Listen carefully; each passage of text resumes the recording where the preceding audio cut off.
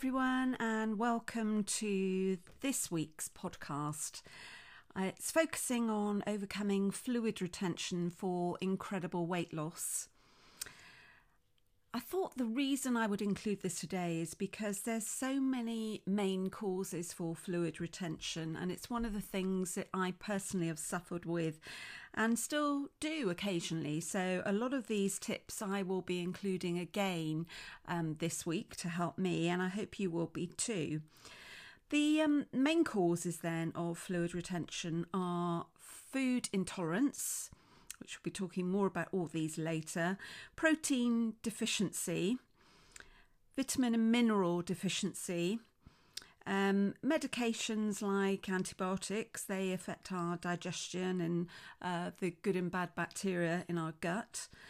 Low dopamine, that's the feel-good, one of the feel-good hormones, and high sodium levels. So I've seen some clients absolutely shrink before my eyes by just following some of these recommendations. And incredibly, I've seen some people lose up to 14 pounds, would you believe, in a week. So I'm not saying you all will do that. You know, personally, I would lose between £4 and £5 by following all of these instructions in a week. So let's see how it works for you and how good you feel after it. I'm giving you a questionnaire that is just a tick box questionnaire, but it will give you an idea as to whether water retention is an issue for you. And the reason for that is that it looks at not only just water retention, but also it looks at food intolerances, and it gives you a really good indication, depending on how many you tick, as to whether there's a strong likelihood that you could be suffering from one or both of these. So fill in the questionnaire. That's the first thing I would suggest that you do. And the first thing for the water retention, I think, is a really good test, and that is to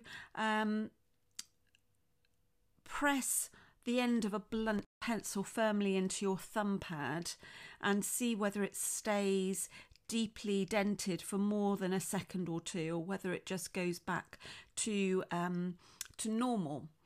And the other test to do perhaps later in the day is to press the tip of your finger into the inside of your shin bone and see whether you can see the finger that has made a dent in that shin, part of that next to the shin bone. These are really good indications because a lot of fluid retention tends to be more noticeable initially in the legs. So give that a go and see, you know, first of all, whether that shows on that test, and also how you do on the questionnaire. The body consists of 50 to 60% fluid or water, and our hormones aim to keep the volume at that sort of constant level. So if you drink a lot of water, then your kidneys excrete the excess. But if you don't drink enough, then the body holds on to that fluid. And it can retain between sort of 7 and 20 pounds in our actual weight. So if you think water retention is something for you, then it could be that you're almost holding 65% or more fluid retention. So it's really fascinating how it's something that can have a big effect on the scales. So water I've mentioned, then you must drink enough water for the kidneys to do their job and to excrete the waste products. But water doesn't come just from the liquids that you're drinking. About 1 litre a day comes from the foods that we eat. Up to 95% is in fruit, salads and vegetables. 50% is in meat, 70% in fish, 35% is even in bread, and 40% in cheese. So based on that, most of us still need to drink about 2 to 3 litres. There's a really good book which I can send you a link to it, but basically it works out that to be hydrated we need to drink 1/2 of our body weight in ounces of water per day. So for example, if you were 12 stone, that would mean you're 168 pounds. You divide that by 2 and that's 84 ounces of water, and then you times that by 28, so that's 2.4 litres. So it's good sometimes to work out what the actual amount of water you should be consuming, because the heavier you are, the more water you will need to keep you hydrated. Issues with fluid retention is that it cools down our metabolism and it makes it harder for us to burn body fat.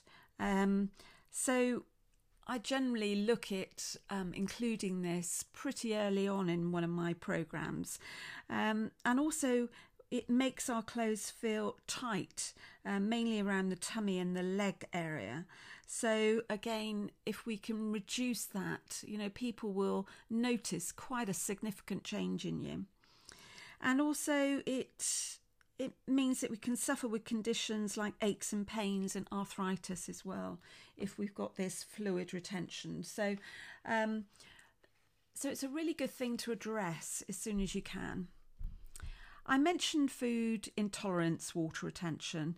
This is one of the biggest causes because you hold on to water like a sponge after eating certain foods that you are intolerant to.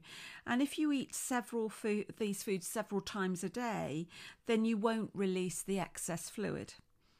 So have a look at that questionnaire, see whether, your food intolerance, you're able to tick more than 2 in that section, because if you are, then it really is worth considering taking out the key foods, even regardless of whether you test to see whether you're intolerant. And the key foods are cow's milk, wheat, gluten, eggs, pork and beef. So, could you survive for a whole week or 2 without those, to see how differently you look and how differently you feel? With food intolerances, as we grow older, our digestive juices tend to get weaker. So our stomachs become less efficient at producing stomach acid. And so our food then is only partly digested. And that means that when we come into foods that are partly digested, it can cause an irritation and inflammation. And this then means that the toxins and undigested food particles can go into our bloodstream because they produce high levels of histamine because of that inflammation, and that makes our gut porous. So basically these food particles are going into our bloodstream and our immune system treats them as foreign invaders, and that causes things like rashes, joint pains, headaches, mucus, stuffy nose, fatigue, also cravings as well. And funny enough, cravings for the foods that we're intolerant to, which is very unfair, but it's a big factor. So the other thing with water retention is stress, because some people only become intolerant to foods after a period of great stress, and that's because the stress is affecting our digestion, and so poor digestion is again leading into that leaky gut that we get from these food intolerances and inflammation in the body. So there is a stress connection, and obviously we've been looking at ways to reduce stress, but sometimes that is really quite challenging. So food intolerance is something that we can control though. I mentioned a lack of protein. A lack of protein prevents our liver from making enough albumin, which is a kind of protein essential to prevent water retention. And this albumin attracts water from your tissues, so it surrounds it with water. So again, that makes us feel more bloated and carry more weight. The protein is needed to make hormones such as our thyroid hormones and our stress hormones. And one of the signs of a thyroid deficiency is our metabolism slowing down. So protein is really needed to make the digestive enzymes to absorb the foods that we eat. It's all about balance. We don't want too much protein because that dehydrates us and also damages our kidneys.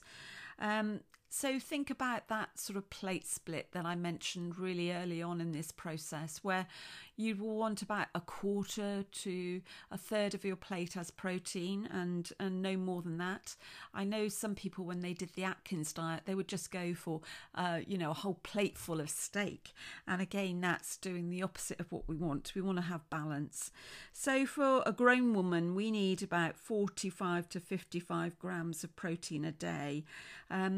So if you send me a food diary, I'm happy to check how many grams of protein you're having if you're not able to calculate it yourself with something like MyFitnessPal. But if you're low on protein, your metabolism can really slow down by up to 45%. So that's a lot, and severe dieting can do the same to our metabolism too. So it's one of the things that we've really got to be careful of, that we don't do yo-yo dieting and do too much of it. So if I look at protein, say a chicken leg with no skin on it is about 26 grams of protein. One large egg is about 6 grams. Tofu, 100 grams of that is about 8 grams. And plain yogurt is about 7 grams of protein. So you can see that there's, we have the ability to have a really good balanced diet, having enough protein so that you have good levels of protein with each meal. I mentioned your kidneys already. Our kidneys are the most important organ for controlling our fluid balance, and kidney stress can reduce their ability to siphon off this excess fluid. They're affected by a few main causes, and they tend to be too much salt, too much sugar, too much protein, and too much fat, and deficiency in things like vitamin B6, magnesium and selenium. So those are the things that I'll be mentioning in a moment. So I mentioned that stress makes water retention worse, particularly when it's fat around the middle and water retention around the middle. And chronic stress really drains away the strength and the energy that we have as well. So we need to be a little bit careful that we control the one stress that we can control, and that's avoiding sugar and stimulants, because that has a big effect on how our body deals with water retention. Sodium and sugar, then 2/3 of our body's fluid has to live inside our cells and 1/3 outside. That just has to happen. So water is attracted to minerals, and if the mineral concentration inside or outside our cells is incorrect, then that balance doesn't work. So we need to get the balance correct. Sugar encourages our kidneys to retain sodium, which then makes us retain more fluid. And it also has that damaging effect on our kidneys, causing enlarged kidneys and also kidney stones too. So when we produce high levels of insulin, the excess makes the kidneys excrete more calcium, and excess calcium then forms stones. So that's one of the reasons why that happens. So Kidney stones are more likely to form if we have a deficiency in the vitamin B6 and the mineral magnesium. I've mentioned magnesium already, but I haven't mentioned B vitamins very much. And B vitamins are stress vitamins. But B6 deficiency can cause severe water retention. So, and it's so common in those who are stressed and those who drink maybe a lot of alcohol, or those on hormone replacement like the pill or HRT. So just be aware that symptoms, if that's the case, include irritability, weakness, insomnia, and poor coordination. So B6 and magnesium are needed to produce dopamine, which is the feel-good hormone, and that helps us then to secrete sodium and water. So it's not only is it linked to low mood, but it's also linked to water retention.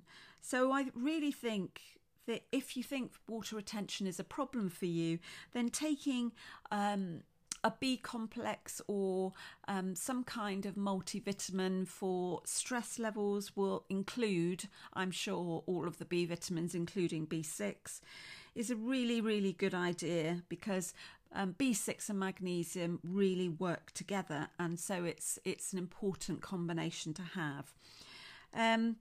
Things that you would want to be eating more of would be whole grains, nuts, beans and green leafy vegetables. So it's quite a coincidence that that's a list probably of all the foods that you've been eating over the last few weeks. And they're the sort of foods that I would recommend, of course. So I wanted to talk a little bit now about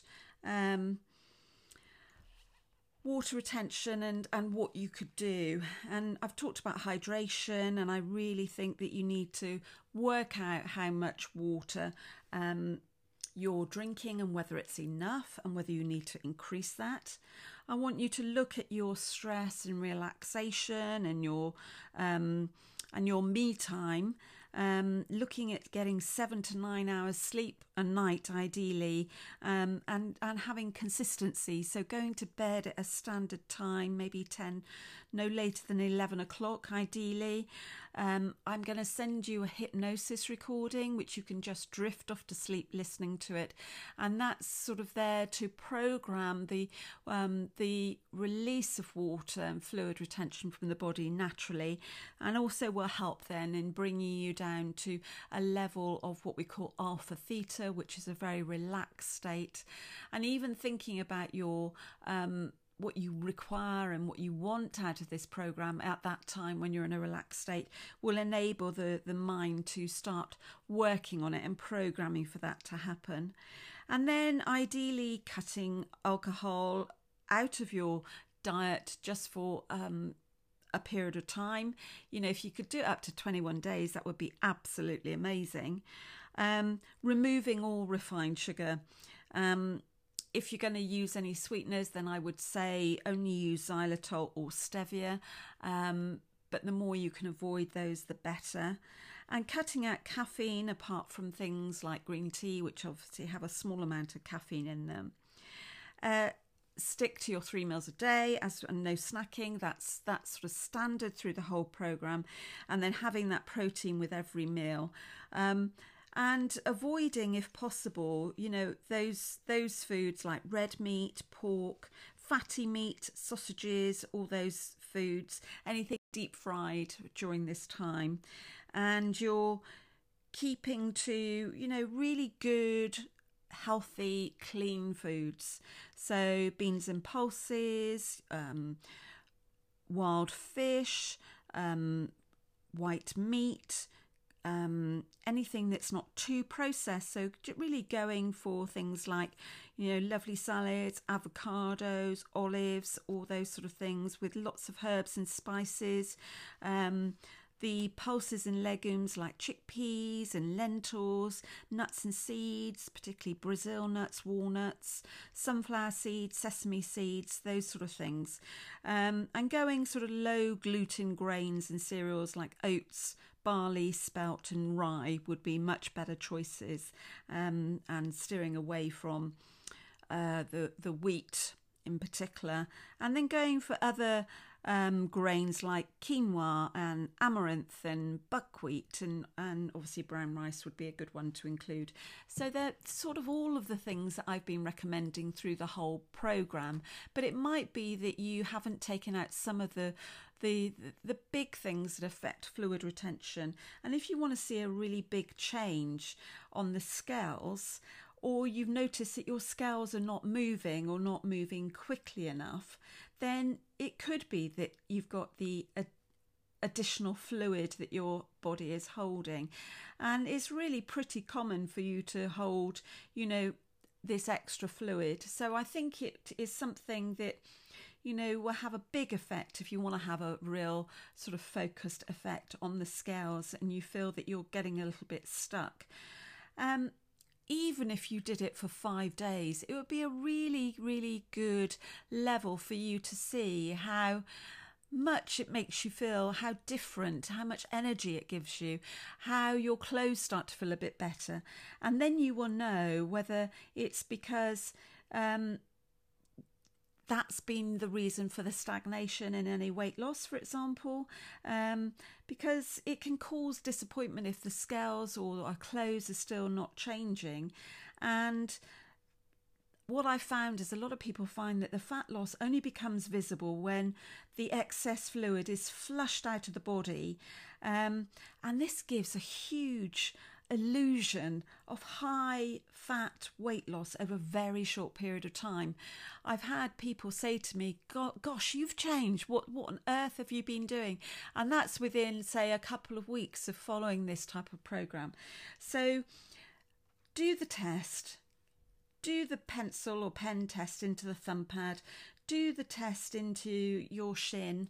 And then in the morning when you wake up, because we want to get the fluid retention moving around the body, then I'm going to send you a reminder of an exercise to do, which I do as often as I remember in the morning, where I basically lie on my back in bed, not even getting out of bed at this stage. I wait for the clock to move to another minute, and then I put my legs in the air and I cycle. I generally put my hands under my bottom because I want to cycle, get my legs moving and a cycling so that gets rid, or it gets the movement of the lymph in the water retention in the body. And then when it goes over to another minute, then I basically shake my toes up and down. So it's almost like fluttering, as you would if you were swimming, doing the crawl, how you would treat your toes behind you. We're doing that in the air, so the feet are in the air. So we're really getting and replacing then with that.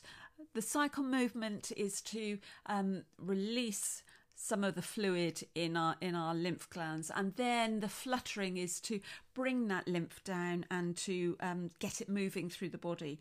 It's a great little exercise to do, and even if you struggle with that, you can always put your bottom near a wall and put your legs up near the wall so that they're up in the air, and you can try that way if that's easier for you. But whatever way, it's a great way to get the fluid and the movement and fluid retention going through the body. So give that a go, and I'll be supporting you over the next week just so that you can see how well you're doing this. Even if this is not the right week for you to do it, bear this in mind, make a note of it, and do it at any stage in the future when you know this is the week, or this is when I got 5 days or 2 weeks or whatever the period of time is. Don't be put off by saying it's got to be 21 days, because it hasn't. Any amount of time that you spend on this, the better, really. So I hope these tips will make you feel better, make your clothes feel better. And if you've got any questions, you know where I am. I'm here to support you through the week. Have a fantastic week. Contact me if you need more help or motivation. Bye now, until the next time. Take care.